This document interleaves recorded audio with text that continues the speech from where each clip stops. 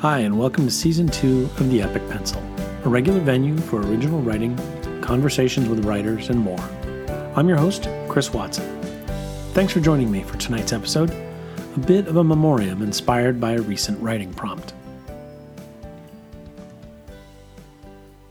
This time, the prompt provided was to think of a song, think of someone associated with that song, and then tell the story. The pieces that emerged from my writing group were wonderful, with reflections on childhood, faith, religion, the cross-generational power of poetry, and more. Mine was a bit more bittersweet, and resurfaced a memory that I had almost lost, but that in the context of the story I told, carried more weight for me than I realized in the 20-plus years since the event took place.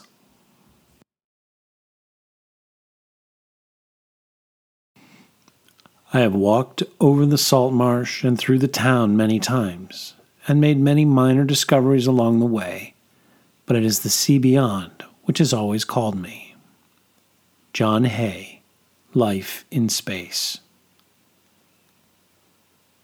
The marsh is more complicated than people believe or understand. Franklin Jordan Watson. I barely remember the first time I met my grandfather. I was, after all, only a few years old at the time, so my lack of memory may be excused. Still, the outcome of that meeting can be heard every time someone in the family speaks of Franklin Watson, who bent down to greet the newest member of the family with a gruff, "I'm the captain of this ship." He was a marked man from that day forward. Even my best friends knew him as Captain. What a wonderful name to have, especially in the eyes of a child. It conjures up images of wild sea battles, raging typhoons, and nautical charts with mysterious places marked "Here be dragons." It certainly didn't hurt that Captain told some of the best stories, whether he was regaling us with tales of his adventures in the South Pacific or telling me how a constellation got its name as we stood beneath the glittering northeast ham night sky. He grew up on the water, building the Sum Fun, a 28-foot mahogany cabin cruiser with my great-grandfather, Harry. Together they explored Narragansett Bay and its endless series of coves. Most often they would sail from Warwick and spend time around Jamestown, which holds a special place in our family lore as the spot from which the Watson family emerged in pre-revolutionary times. Captain once told me, "I really didn't have a great interest in women at the usual age my peers did.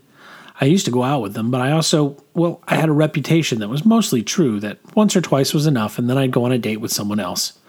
There was the one girl I took to the senior prom, though. Her regular boyfriend was quite perturbed.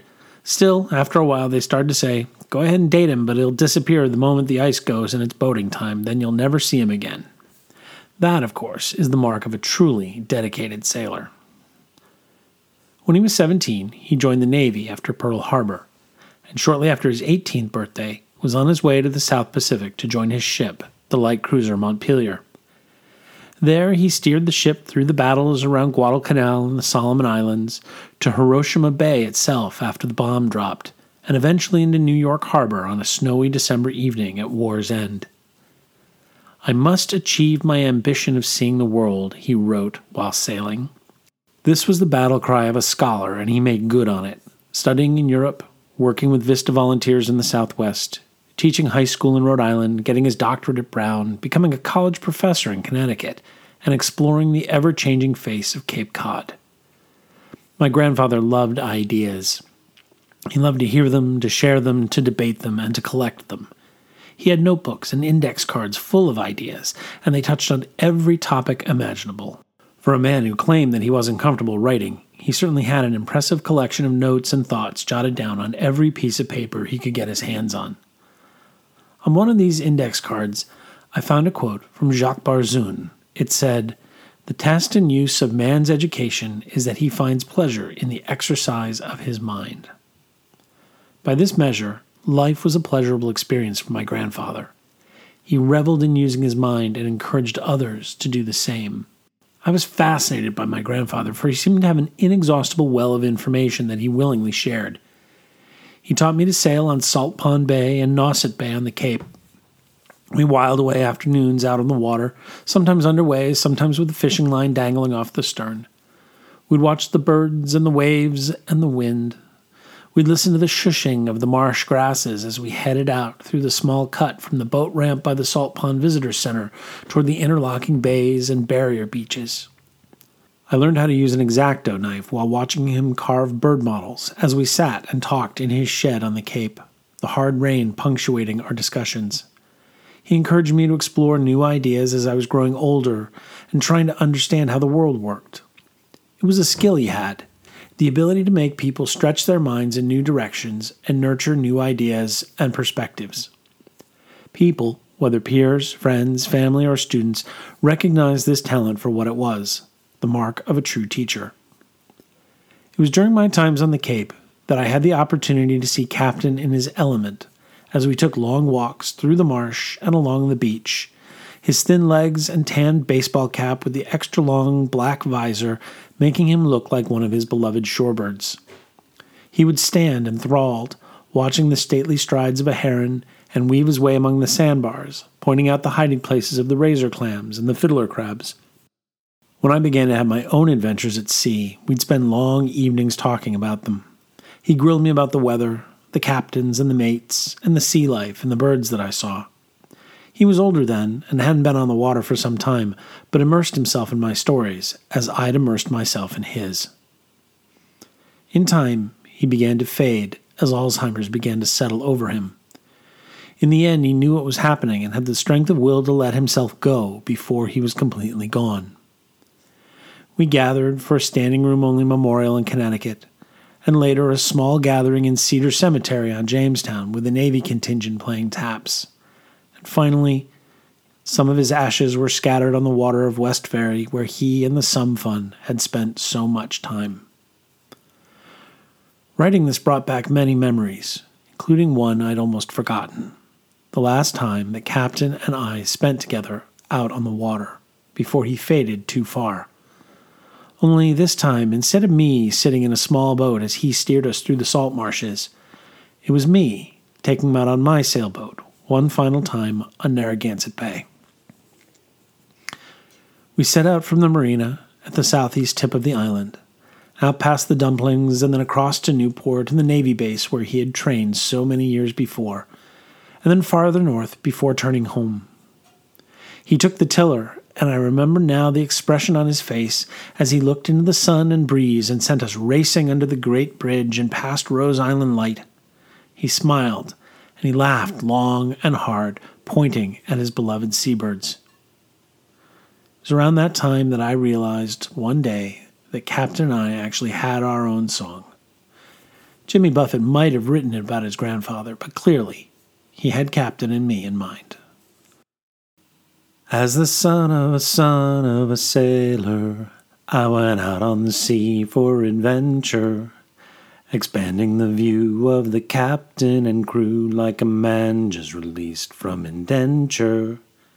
As a dreamer of dreams and a traveling man, I have chalked up many a mile, read dozens of books about heroes and crooks, and I learned much from both of their styles. Son of a son, son of a son, son of a son of a sailor, son of a gun, load the last ton, one step ahead of the jailer.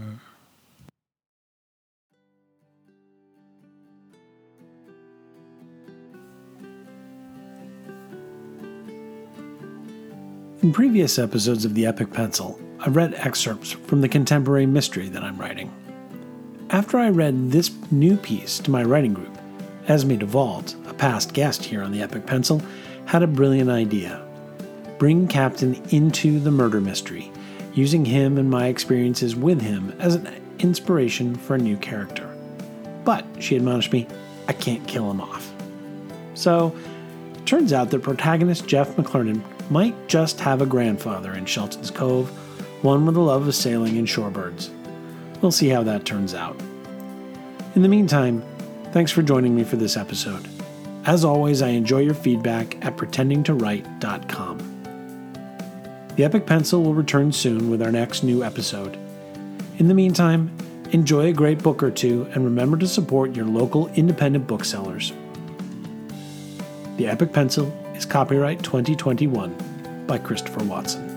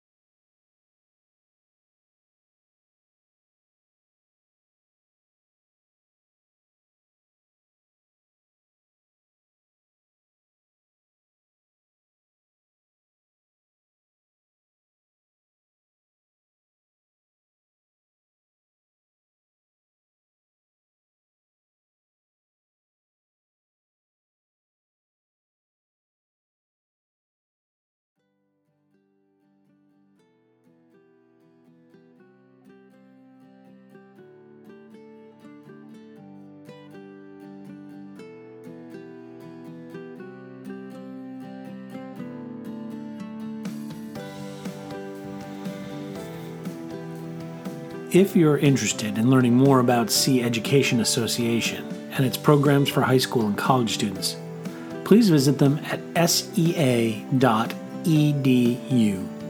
With 2 schooners operating in the Atlantic and the Pacific Oceans, the teachers on shore and the scientists and professional crews on board have brought extraordinary experiences like mine to thousands of students from around the globe. Plus, they're doing important research into the impact of plastics upon our oceans. If you'd like to see some photos from my cruise on the Westward, I hope you'll join me at pretendingtowrite.com and check out the blog entry, also entitled Message in a Bottle. Thanks for joining me this week. We'll return to some original fiction and interviews in the coming weeks. In the meantime, please enjoy a great book or two, and remember to support your local, independent booksellers. The Epic Pencil is copyright 2020 by Christopher Watson.